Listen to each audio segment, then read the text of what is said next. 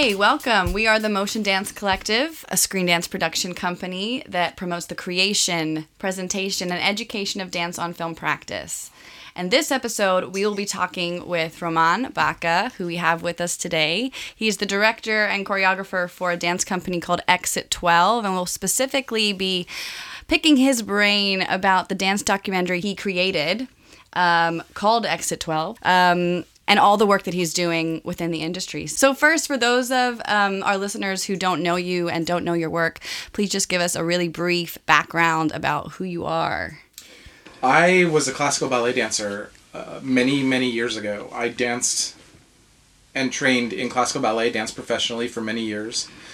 After doing that, I didn't feel that dance was doing the social good that I wanted it to do in my own life. So I naively transitioned into the United States Marine Corps. Served in the Marine Corps for 8 years with a deployment to Fallujah, Iraq in 2005-2006, which completely transformed my life. Transformed my perspective about the world, about the military, about the impact the military has. So when I got back from Fallujah, I started investigating the military experience through the world of choreography and dance. Amazing. And I've been doing that for the past 12 years. Amazing. Thank you so much. So we always love to start our podcast off with this one question. What does the term Screendance mean to you?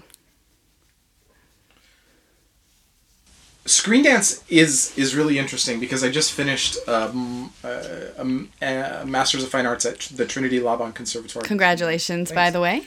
And we did a module specifically on merging technology and dance. Yeah. And one portion of the module was specifically film. Mm-hmm. Not only putting dance on film, but making film dance. And love. I think Screendance is such an interesting term because of the diversity in which it is used. Mm-hmm. I saw a lot of dance on film projects, which I think are great. But then you have projects like Exit 12, which are pushing the envelope and merging both the verite documentary style and dance on film to make something new. Love it. So obviously, we really wanted to talk to you because of Exit 12, the dance documentary. We all love it, first off. We're big fans, right? Huge. So we're very excited to talk to you about it today. But we all actually saw it at different times, just through the grapevine, I imagine. And then obviously had the chance to, just by chance, meet you at a Christmas dinner. So I actually... I love that selfie while I was yes. chilling. This amazing selfie through of everyone at dinner. So Roman's wife, Lisa, works for one of the same dance companies, dance schools that I work for. So we, by chance, met at a Christmas dinner one night, and I introduced you to Omari, my partner, and... obviously, the conversation from there just flowed because we knew that you were the creator of Exit 12, and we just talked about it for the entire evening, basically. And messaged James, of course, to tell him that we were with you and make him a little jealous, that we were having all those conversations. So was Exit 12 your very first experience of making a dance film? Because obviously you've been working with the company for many years, but... Yes and no. We've done a couple of we've had people come into the studio before. Right. And we've had the experience of having cameras in the studio for different things, news reports, small documentaries done for YouTube or a student project. Okay. When Square and Evenaud approached us, we had no concept of what they were out to produce. Okay. So it was a big question mark in the beginning. Absolutely. We were approached by a researcher that they had acquired that had done research in a very particular way that they had really enjoyed. I had a conversation with her. I was in London. She was in San Francisco. And it was one of those things where she starts asking questions and I'm thinking, okay, well, they want to do documentary. We've had this done before. I don't know what this is going to be. And then suddenly they're like, well, we're still researching other organizations. We'll get back to you. And then you get that phone call that the director wants to talk to you. And so Mohammed Gorjistani is an amazing director out of San Francisco. He calls up, he's in San Francisco or in London. And we have a long chat about his vision, what he sees, what he wants to do. And we get the invitation to go to New York and start meeting the team and scoping out different stories that can be presented in the documentary. So were those conversations, those early conversations, like them pitching to you? Was that the kind of format that happened in? Or was it a discussion about whether the project was right on both sides? Or were they sort of, we want to make this, we think you're a great sort of organisation for us to kind of produce something that's really valuable? And were they sort of pitching the whole project to you? Yes. The way it happened was Square Incorporated was making a series of documentaries about individuals who had set out to solve a problem in society and create a solution for something. And in turn had created this amazing thing that was doing a ton of good. The film before us was about a woman who was in prison, and when she got out of prison, no one would hire her, give her a job, and so she started selling secondhand goods out of a suitcase using Square. And that grew into a huge, what we call thrift store, charity shop in the States, where she hires ex-cons and teaches them life skills through this charity shop. They just opened their second one. Amazing. That was Square's fourth film in the series. And then they had known since the beginning they wanted to do something about the veteran angle, especially in the United States. And so they knew they wanted that angle, but they also wanted something that was completely different. They wanted to change this conversation. Mo talks a lot about how patriotism has been hijacked in the US, particularly for a certain narrative. And he wanted to make a film that went directly against that narrative. And said there's different forms of patriotism and there's different ways of serving your country. Absolutely. And so when you say, were they pitching it? At a certain point, they were. They were like, this is what we want to do with your story. This is the way we want to approach it. And it was a lot of conversations for me personally to buy into, because you've probably seen this. Aligned with that, and when people come to you with a vision, you're very skeptical about whether they can realize that vision or not. Right. Yeah. You don't know them. Is one thing, but then realizing that vision is completely different. Absolutely. So we talked a little bit about this at dinner, but can you elaborate a little bit about the collaboration process that was involved in the creation of the film between you and the director? I mean, we love the conversation in Screendance, director versus choreographer, but obviously you were just speaking on the fact that you just met this director for the first time and he had this really specific vision of what he wanted for the documentary, and obviously you, I'm sure, had your own vision of what it could be. So could you just speak a little bit about what that collaboration shaped into and what you might have learned in the process? It's probably good to position something at the forefront of this. I was at a point where, with Exit 12, we were struggling to tell our story. And when we would talk about Exit 12, the mission of Exit 12 and what we actually do, there was a disconnect between what we understood and then what the person we were talking to got from that. Right, yeah. So when Mo came to us with his vision, I started to see a way we could start telling our story in a way that audience members could completely understand the different facets we work through. Yeah. So I was excited. With that, he had this ambitious vision of telling the story in a way that moved in and out of real dance sequences that we had created. Yeah. To the point where he wanted even to film the dance sequences on 36 millimeter so that the texture felt differently. Yeah. the audience felt as they were being transported into someone's mind or vision or into a different world. Yeah. So that these stories that were being told about the veteran experience, about the impact of war, about this organization that was helping veterans and family members, was made real on screen.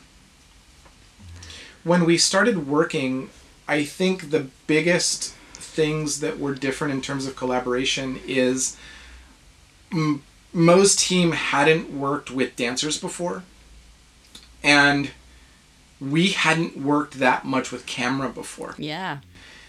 On top of that, we were now bringing in so many stakeholders, the producer, the director, the director's team, the producer's team, as well as Exit 12 assets, and then composer, William Fritsch came as a composer, who's an amazing musician, did all of the music. But suddenly we're having to look at pieces that we had choreographed for stage that were 15 minutes or longer, having to condense them, look at them through a screen, Yep. and condense not only the dance itself, but the subject matter, the music, into something that had a definite time limit. Mm-hmm. And so not only do you have all these stakeholders that are coming in with their ideas, but you're having to finesse all of these ideas into a very specific time frame. Which is one of the biggest challenges as a choreographer. And one of our previous episodes, we were speaking on that, like specifically with the choreographer who had to condense an hour show into like a 15-minute film, and the struggle of, what do I keep? What do I cut? I can only imagine. That's insane. Yeah.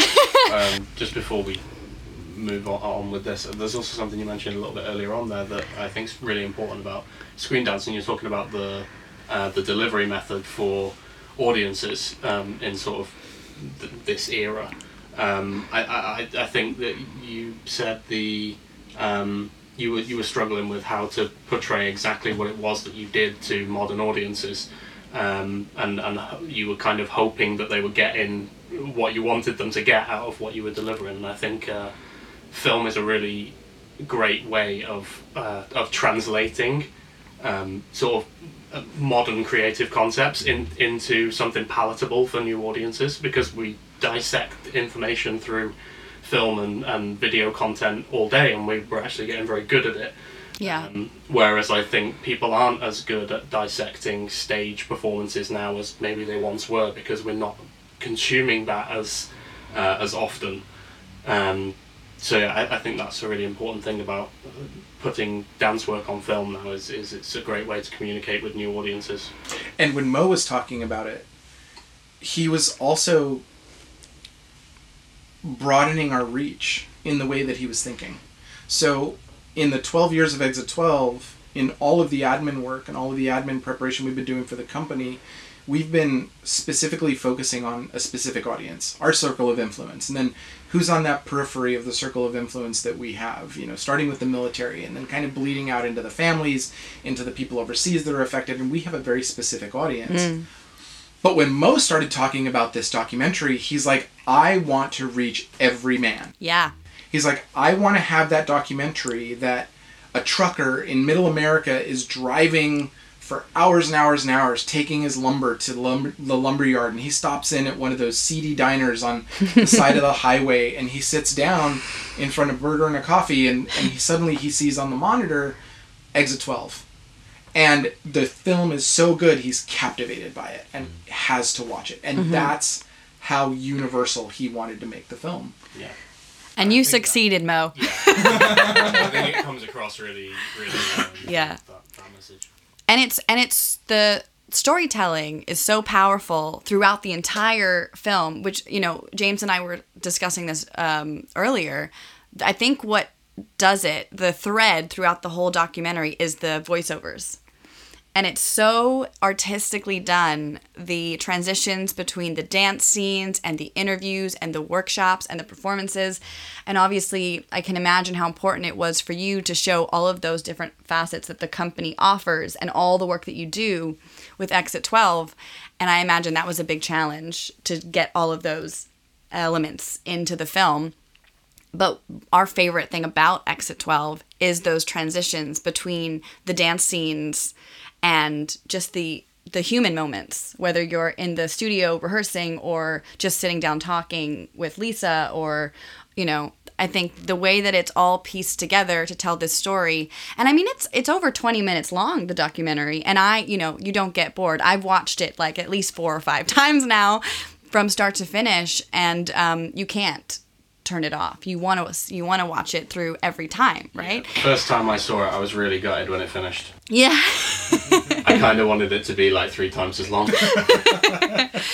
But and that's so amazing that you feel that way, you know, because I think it is, especially now in this day and age of media and digital storytelling and film, you know, we're having to make things shorter and shorter because people's memory, and not just memory, but their attention span is so short.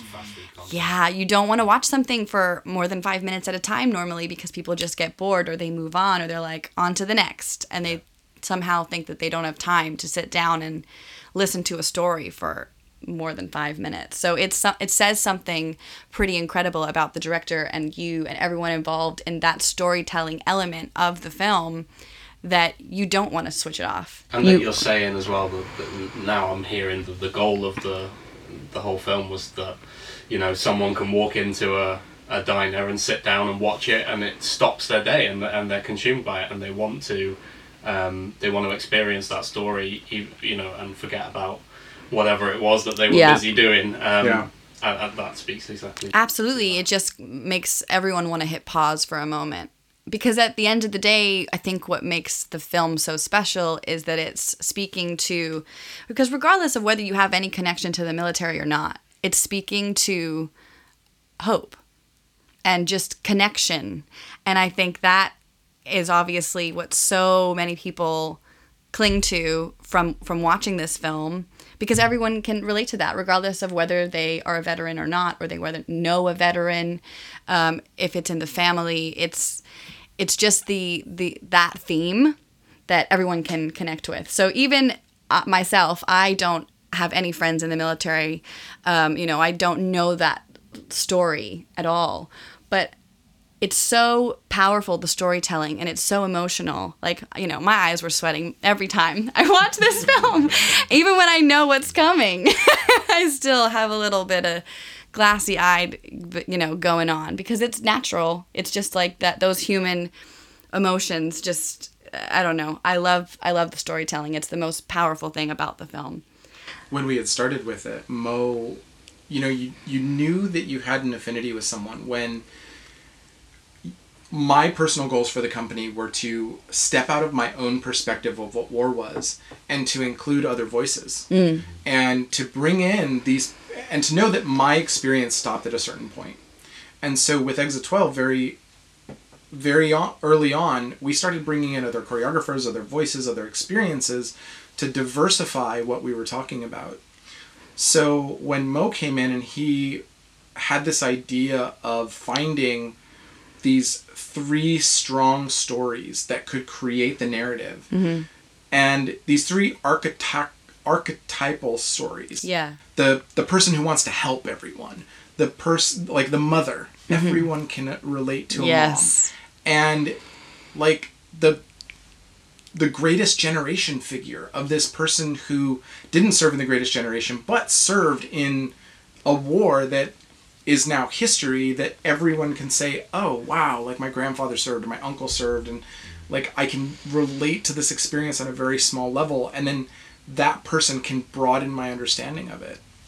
It was completely genius. Oh, absolutely. And I think we spoke a little bit about the elements of the film where you actually see the words, the title of that dance phrase or that choreography. And I think one of them was Ever It's Peace, and then there's Sometimes Silence. Is that right? And that's really interesting, because I think it's very rare now in Screendance to see titles in the middle of the film. You know, normally you'll see it. Yeah, you'll see it at the beginning and you get the credits at the end. It's very rare that they would interrupt the images with a title or a thing, an announcement like that. And I think it was a really strong choice, but it's really, like you said, shifting the dynamic and like changing it. This is now this is something completely separate, and it really works because not only are we we're transported to now we're watching a dance scene, but like you said, using different film to really make it feel different as well is just amazing. For me as a choreographer, those titles actually bring the audience closer to the stage version because it's almost like giving the audience a program as to what's coming next. Right. I was literally going to say it reminds me of a book. Amari here, everybody. Yeah, I just wanted to say, it reminded me of chapters of a book, because even though it didn't feel like there was a pause in that moment. It was like, okay, here's a title of this next paragraph of this chapter of this essay, So yeah, it reminded me of that. Say that real quick. We wanted to ask you briefly about, because obviously as a viewer you can sense the emotion in the film and the grief that a lot of people are dealing with. So how did you safeguard the mental health of the people working on the film? Obviously, specifically the veterans. We see you in the studio with veterans in the workshop space. Was there anything that you had to do in the filming process that was specifically just protecting them and trying to look after them? Because obviously, I think in this current society, everyone's a little bit more sensitive to this is actually something we need to make sure is taken care of. It's funny that you bring that up. Just this morning, I was looking at my Facebook memories, and my company manager put on Facebook, when they released the film, this gallery of images that show me sleeping in weird places while filming. Yeah. So, like, I fell asleep in the elevator and in the truck on the way to one of the filming locations, on the subway. We worked so hard, not only filming and choreographing and making artistic decisions and hiring dancers and managing dancers and bringing veterans in. The work that we did just speaks to how authentic the film is. Yeah. Because you speak to the veterans workshops. And I think another powerful moment that speaks to how did we safeguard is Everett's piece, the filming of Everett's piece. Yeah. In the veterans workshops, we had a long conversation with the veterans outside of the studio to tell them exactly what we were doing, exactly the aims of this documentary. And the most important thing is that we were going to run the veterans workshop exactly like we run it outside of the filming space. Yeah. And that nothing was going to change that. Mm-hmm. And we had a long conversation with Mo about it and the producers, to the point where in the veterans workshop, when something started going awry, you didn't see me running around trying to touch base with everyone to make sure that we were still on the same page, nothing was inauthentic, and everybody felt okay with what was going on. Yeah. One of those examples was in the veterans workshop, we do this thing called repurposing movement, where we have everyone write down an emotion or something they're feeling, and then we have them create separately a phrase of movement based on their military training or on 5 words that are violent: hit, kick, punch. And then after they've created that phrase physically, we have them repurpose that to reflect the word that they had written down. And it introduces this concept of we don't necessarily have to be what we were trained to be. Mm-hmm. And also, we are in control of how we come off to other people. And sometimes they don't see us the way we want them to see us. And we're in control of that. And we can change that. Mm-hmm. Well, in the middle of this, during the filming, we're all working, making those movements, and then we transition and everybody's trying to change these movements to reflect love or peace or some other emotion or feeling. And Everett, the veteran in the film, just starts walking around, tapping people on the shoulder ever so politely, and asks them if he could give them a hug. Wow. And as soon as I saw this going on, I ran straight up to Mo and I was like, did you make him do that? Because right. If you made him do that, that is so inauthentic. And he just calmly looked at me. Mo was so calm during all of my outbursts. He just looked at me and he was like, no, Everett's doing that by himself. Yeah. And that's just Everett. Yeah, it just speaks to how amazingly kind and loving Everett has come to be and how we just made sure that everybody was okay in their skin. And they felt safe. Things were going on. Yeah. That's amazing. And that's lovely to hear. I mean, I think the workshop scene where you actually get to see the work that you do with the veterans and, you know, using your art to be that therapy for them and give them an outlet to work through their grief and their trauma and everything else that I imagine they went through, is definitely one of the more powerful moments, because we're actually seeing you in action, actively, you know, doing the things you set out to do with your company, which I imagine is sort of the source of all of the work that you do. Yeah. So it's amazing to get a little bit of a look into that part as well, you know, because so often when we're making a dance film, it's very, you know, a lot of it is about presenting this polished, dynamic, interesting product. Absolutely. And the fact that you were able to shift it into this, you know, dance documentary that has all these different elements in it, you know, and parts of it are uncut, parts of it are raw, parts of it are very authentic and real, and then it's sort of like connected to those other more polished, choreographed moments. I think that's what makes it so interesting and what makes the piece so special. And I think it also caused Mo to pull his hair out at points. Yeah. He would ask us to do things, and for me, honesty, integrity, and authenticity were extremely important. And so when they would say, do XYZ, I would have to go into the back of my brain and say, okay, what do I do naturally? Mm-hmm. Or what would I do in this situation being myself that would fit? Rather than doing something choreographed or staged to make Mo happy, I think it says a lot for him letting that authenticity happen. Yeah. And then showcasing that authenticity through the documentary. So maybe we can transition into process, choreographer versus director and that relationship. And there's a moment that I'd really specifically like to maybe start this conversation off with. It's also in Everett's piece. I think it might even be the very last shot of that when he comes into frame. It's extreme close. Just his face. And you can see his eyes are watering. Yeah. How do you go about, because that is a manufactured moment in a sense, because it's part of a choreographed section of the film. Absolutely. So that's a manufactured process.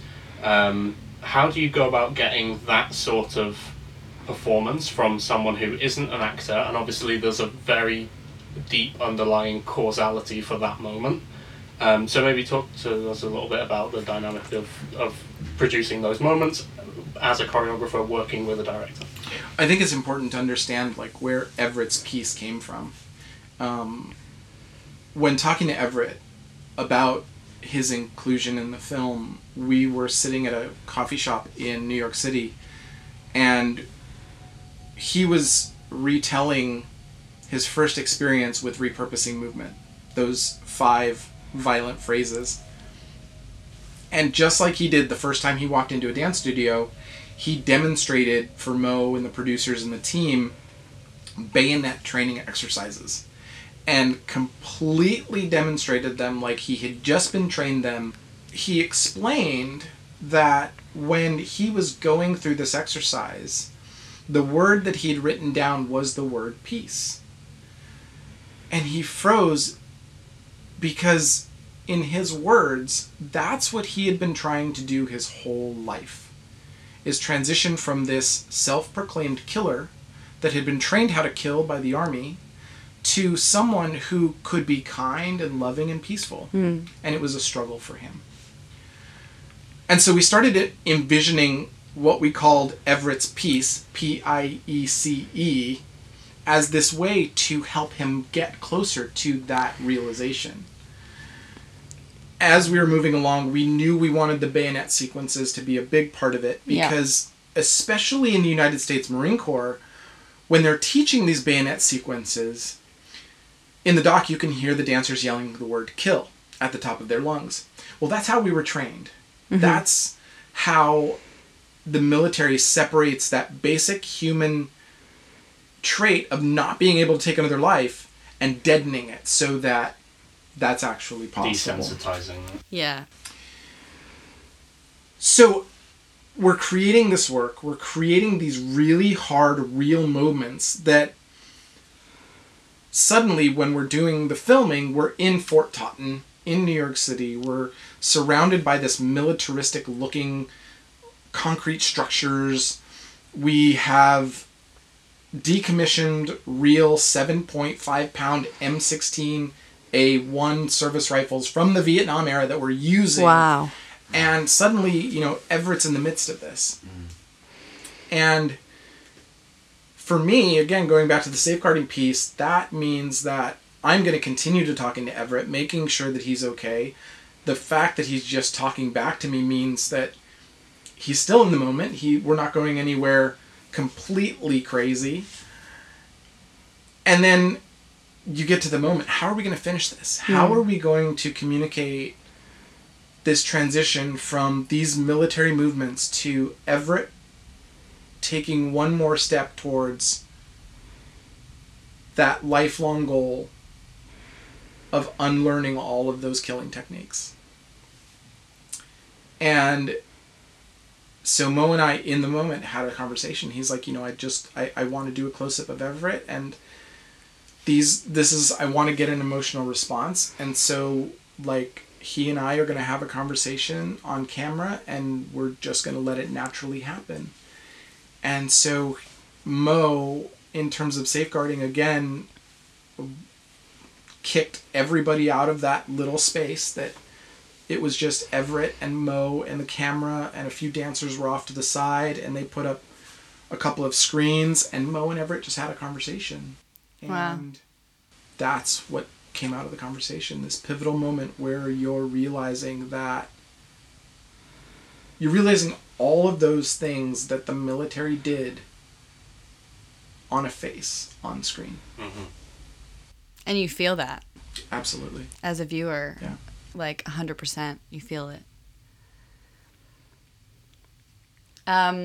So Exit 12, the company, is, you know, obviously known for performing in really unique spaces and places. So we were just wondering, you know, why is site-specific work important to your cause? And is there a reason? Because we see a little bit of that in the film. There's so many different spaces within the film. So why is that a choice that you wanted to make in the shooting of Exit 12, the documentary?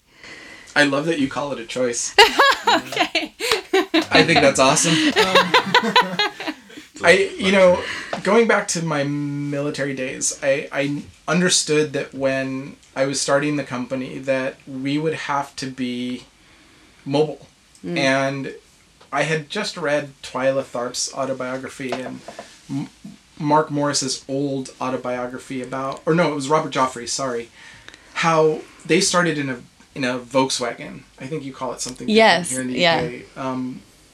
Not a Volkswagen, sorry, a station wagon. Yes. You know, the wood paneled car. Mm-hmm. And they would pile all the props and costumes on top of the car, all the dancers into the car, and they would be able to drive from tour location to tour location. And so we were the same when we started. And often we didn't know what the performance location would be when we got to the place. Right. Our first tour was to Eastern Kentucky University in Kentucky. And we went for a military arts symposium. And we were the featured performance for the symposium. And the stage was an outdoor concrete venue. No. And that was the first time the dancers coined the phrase Exit 12, always an adventure. Oh, is that where the name comes from then? Well, not the name Exit 12, but kind of the tagline, always an adventure, because we never knew what was on the other end. Right. And we're getting better at that, planning-wise. My company manager is forcing me to get better at that. But I think having this ability to go to a location and perform no matter what was there offered us an ability to be flexible, to perform in spaces that you wouldn't normally see a dance company, thereby reaching audiences that dance normally wouldn't speak to. Yeah. And I think one of the best examples of that is the USS Intrepid, Sea, Air, and Space Museum in New York Harbor.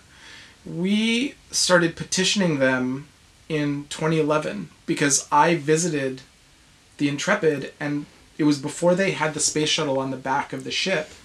And I looked off the stern of the ship at New Jersey and just saw the sun going down, and I thought, this would be an incredible location for a dance performance. Mm-hmm. Right. And so we started performing there during Memorial Day when we partnered with an organization called Performing Arts Consultants, and they brought us on the ship, and now they do a whole dance offering during the Memorial Day celebration and Fleet Week celebration in New York City. But it was always these small little performances on the deck in the middle of the day, boiling hot in May. Yeah. And again, we're just reaching the everyday person that comes onto the ship to kind of experience it during Memorial Day weekend. When Mo started talking about where he wanted the documentary to go, he wanted the whole documentary to feel like there was this underlying thread of getting ready for a final performance. Okay. And when he had seen our work on the Intrepid, he thought that would be a perfect backdrop.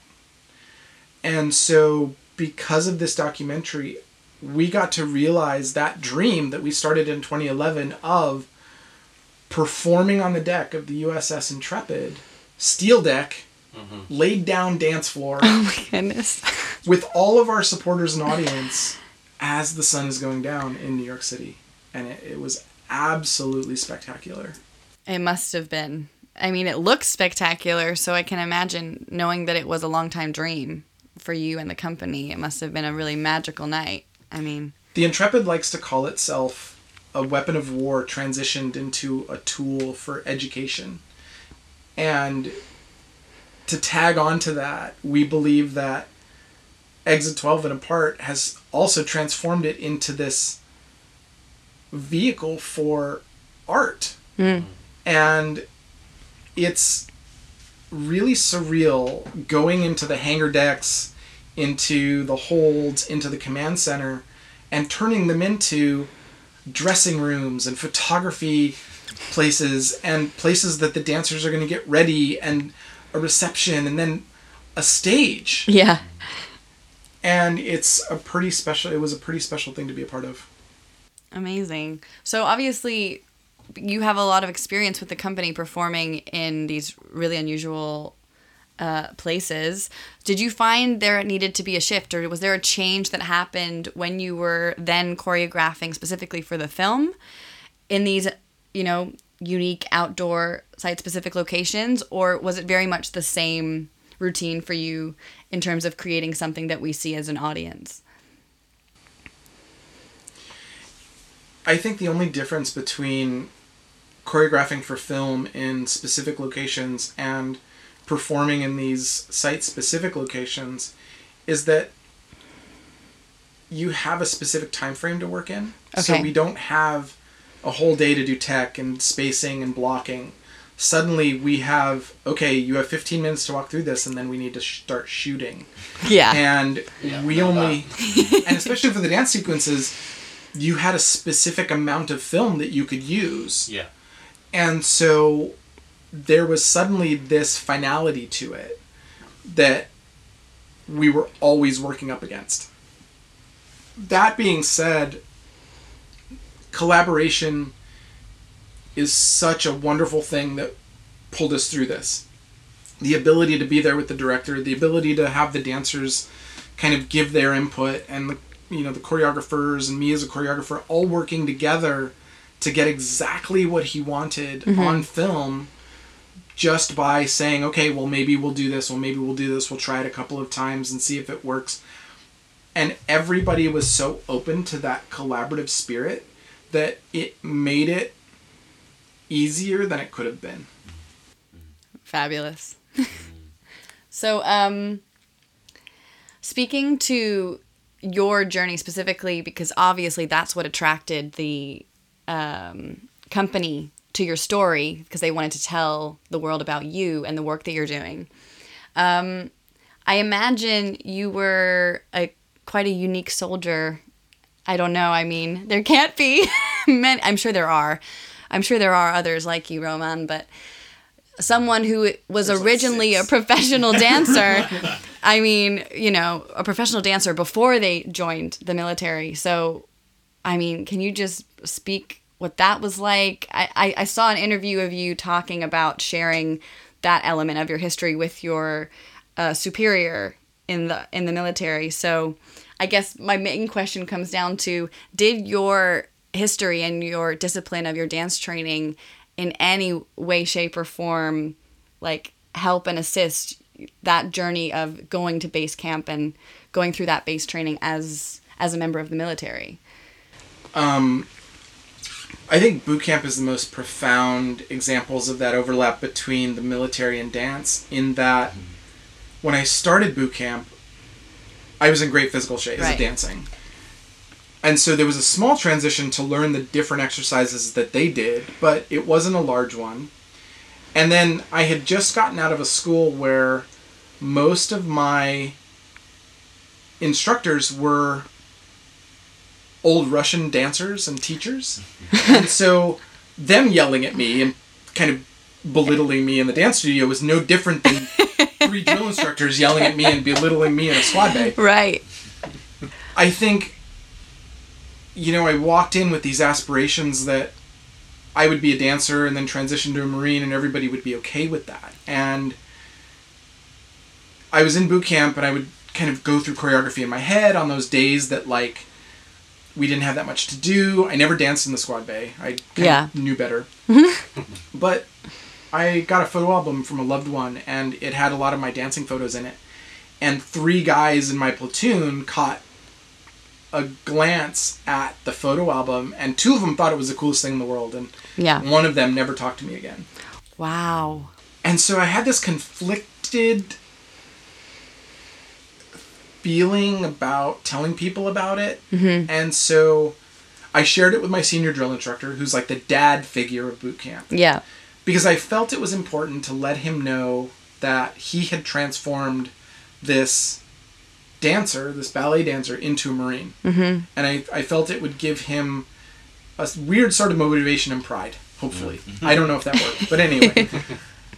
And then after that, I kept it under wraps for most of my Marine Corps career, and I would tell people things that were kind of true, because as a dancer I had to work odd jobs in order to sustain my artistic practice. Of course, yeah.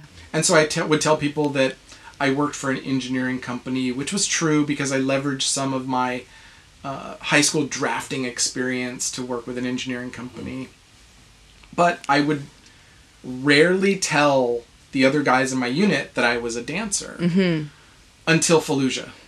And then in Fallujah, you're suddenly living with these people day in and day out. You're spending every single minute with them. And the boredom on top of it is completely draining, to where you run out of things to talk about.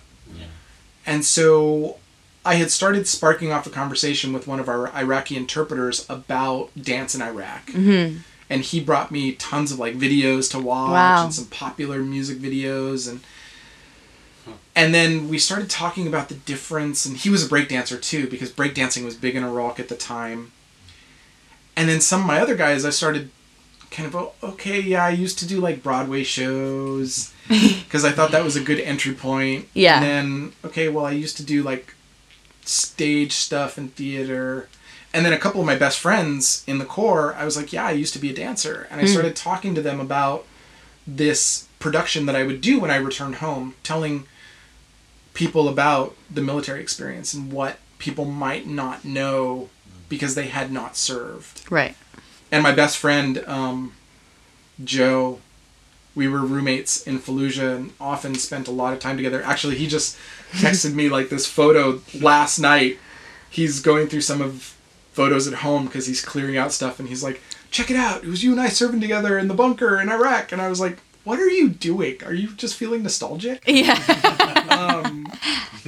But he was like, this sounds like a great thing. And he brought a pad of paper to our next duty assignment and said, let's start writing this down. Wow.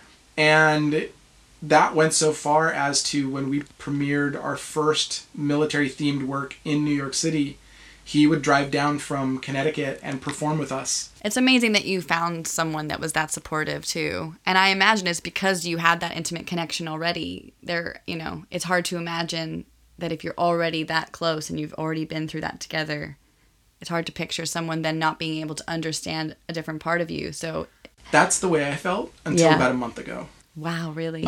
So a month ago, Military Times, it's this military magazine in the States, did an article on the company because of the documentary. Yeah. And as it would play out, they put the story on all of their Facebook platforms. So the Air Force Times, Marine Corps Times, Navy Times, and Army Times. And in the Marine Corps Times specifically, suddenly you just see the diverse voices in America kind of commenting on the article of, oh my God, he was in the military, my goodness, he should have been in the Navy, and all these kind of opinions. Disparaging opinions, What was interesting is that a lot of my guys jumped to the forefront of that conversation, and they were like, we were embarrassed that he couldn't tell us, because that was a part of who he was. We were totally fine with it, and he should have. And then reading that from my perspective, I was embarrassed that I didn't trust them enough to share with them who I really was, because they cared. And I tell people hands down that I was completely lucky to go to Fallujah with the guys that I went to Fallujah with. Mm-hmm. They were the reason we stayed safe. They were the reason I felt that we did good in the area. And I look up to each and every one of them. Mm-hmm. And they continuously prove it, like the Facebook comments. Amazing.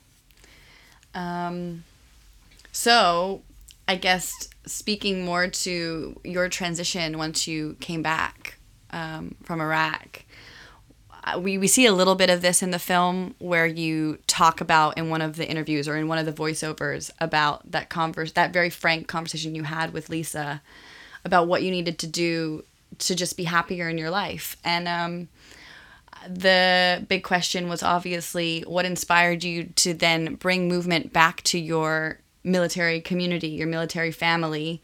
You obviously still had that artistic expression inside that you wanted to make a dance company, but obviously I appreciate it took a little bit of time to then realize you wanted to take it a step further and actually bring dance to veterans.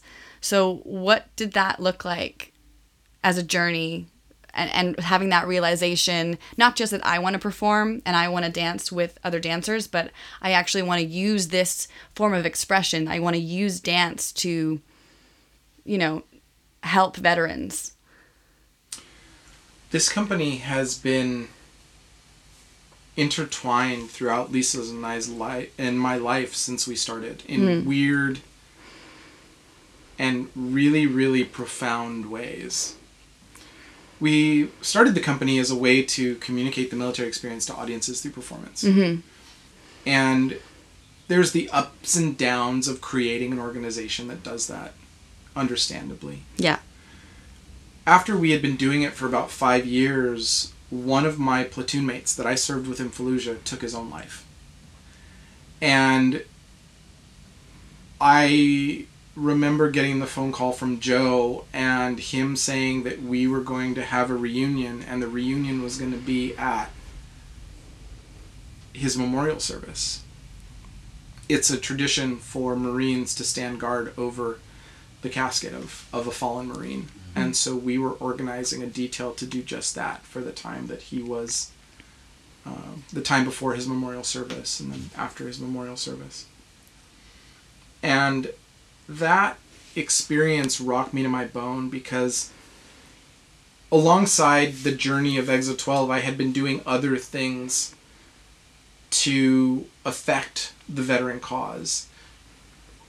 Creating fundraisers, doing like collections to send care packages overseas to the troops, etc. Yeah. And I knew I was doing something positive, but it didn't feel like I was making a large impact. So when this happened, I started to think about how I could have a larger impact. And I had gotten associated with this organization out of the States called the Mission Continues, which was a veterans organization that helped veterans get positions at nonprofits to help their own goals. Right. And so I found this company called Battery Dance Company. I got the fellowship. Battery Dance Company trained me in this thing they call Dancing to Connect, which brings divergent populations together through dance to start working together, create conversations. And then in what was a storybook-like event, sent me back to Iraq to do a dance workshop with Iraqi youth. And when I was working with these young people and seeing the power of movement and how it could transform the way they thought, the way they communicated, the way they developed a community, I thought that we could start doing this type of workshop with veterans, aimed at specific goals. So in the early days, there was a lot of talk around veterans getting jobs and furthering their education and doing more community service to parallel what they had done in the military so that they could come back better. And so that's what I developed the workshop to do, is like, we can do this to get veterans to think about their own identity and create some sort of self-affirmation. And then this segment will get them to thinking about how they're communicating at the workplace, and they can develop their communication style. And there were all these little tiny steps of like what that workshop was designed to do. Sort of reintegration aspect. But the most powerful thing about that is, after doing the workshop for 5 years and looking at it not only through the experience of doing it, but now looking at it on the theoretical side as well, what I started to realize was, sure, we were helping veterans develop more of a self-identity. Yeah, we were probably getting them to think about the way they were outwardly exhibiting who they were a little bit. But the most amazing thing that was happening out of each and every workshop is we were inspiring imagination. And I tell everyone that the best outcome of one of our workshops is when a veteran walks in very anxious about what they're going to do. They're going to dance, they're going to move, they're going to create. And they walk out and saying, I just did that. I wonder what else I can do. Yeah. And then they go and they embark on something instrumental in their own life. And that's the best outcome. Yeah, that's incredible. Was there anything else specifically about the film that you wanted to ask, James? I mean, I work more on the film side of things, so I'm always more curious about the technical aspects. You were shooting mixed formats, is that right? So you were shooting film and digital? Absolutely. Multiple formats of film? Do you know? No, they just had one. 16mm, was it? Was it 16mm? Kodak donated all of the film for the Wow. That's not bad. We had one format, right, and we had a specific amount that we had to use. Yeah, it's really beautiful. Anyway, the way it came off, I did go and do some snooping on the production company, and I do follow now the cinematographer. So I'm keeping up to date with all of their work. But yeah, it was really beautiful. Is that Logan? Yeah. Yeah, Logan's incredible. Yeah. Just such. I think everybody working on that film was such a visionary, and also went above and beyond what I expected as a choreographer. I mean, from Logan's work to the work of William, the composer, the times I could just call William up, get on the phone, and be like, I just got your latest working of this piece. Can we try this instead? And he'd be like, yeah, let's do it. I'll have a new thing for you at the end of the week. Wow. And it was absolutely unheard of for these people to go to these lengths to create. Was there much conversation like that throughout the process in terms of the look of the film? Were you involved in those conversations, or was that very much with the director and the cinematographer? It was interesting because as much as I wanted to be a part of that process, I also wanted to respect their room as creators. But every time I tried to step out of that process, somebody would push me back in and be like, you need to look at this and you need to have a say in how this is coming about. And I got to tell you, I just completely respect Mo's vision. Every time I looked at the little screen that they were tracking the Steadicam with, I was flabbergasted with just how good it was and how polished of an eye he had and what he was looking for. And there were moments where, you know, the usual dancer critiques come in of like, okay, well, you can't shoot that because you're getting this angle and that's not a really good angle. But there weren't many of those moments. More of the moments around, you know, what do we want this to look like and what will the finished product look like were so much more fun. One of my favorite shots is the continuous shot of Angela in the house. The mother? Oh, that's our favorite. We love that shot. Where the Steadicam started, you know, at her face and the Steadicam goes and just keeps on going through the pictures. Finds the TV. Finds the TV. Screen within a screen. The lengths they went to find a DVD player for that television. Oh my god. Anyway, and then comes through the door and then transitions almost seamlessly into the dance. Yeah. Mo will tell you that they advocated hard to keep that shot in because nobody wanted it. Really? And they said it wouldn't be well received. And oh no, it's the best shot. The just everybody I've talked to about that shot and mentioned that shot to is like, oh my god, I just love that. Like, I agree. I absolutely agree. It's just a shot that grabs you and pulls you along. I think it's the power of the voiceover at that moment as well. The introduction to her character and what her story is going to be throughout that scene is so powerful with that long shot to just see her in her environment and really have an intimate introduction to her, and then to transition so seamlessly into the abstract version of her character is just it's really beautiful. makes that scene it's special. also a really good example of those inexplicable surprising moments that you expect to be there in some sort of part of your subconscious, but when they're there you're like, oh my god, and it rips your heart out. Like when you start at her and you kind of go around and you see all the photos and you hear like she's watching television, but then you look at the television and it's the birth of one of those boys. Yeah. And you're like, it kills you. Yeah. And then it just speaks to the power of what he was able to do. Yeah. Yeah. Well, I mean, we could talk about Exit 12 for such a long time because we really do love the film. We all do. But please tell us about how we can follow your work and stay in touch. Is there anything coming up that you can tell us about? Exit12danceco.org is our website. The film is called Exit 12 Moved by War. Okay. It's free on Vimeo. It was just selected as a Vimeo Staff Pick of the Year 2019. Congratulations. We have a ton of stuff coming up. We are going to the States. We have a couple of presentations around New York City and Washington, D.C. And then one of the things we're building up to is in May, over the span of Memorial Day, we are going back to the place I was born. Wow. I was raised in New Mexico, in Albuquerque, in the States. And even though I've been doing this work for 12 years, New Mexico has never seen it. We've never had the opportunity to tour. To go there.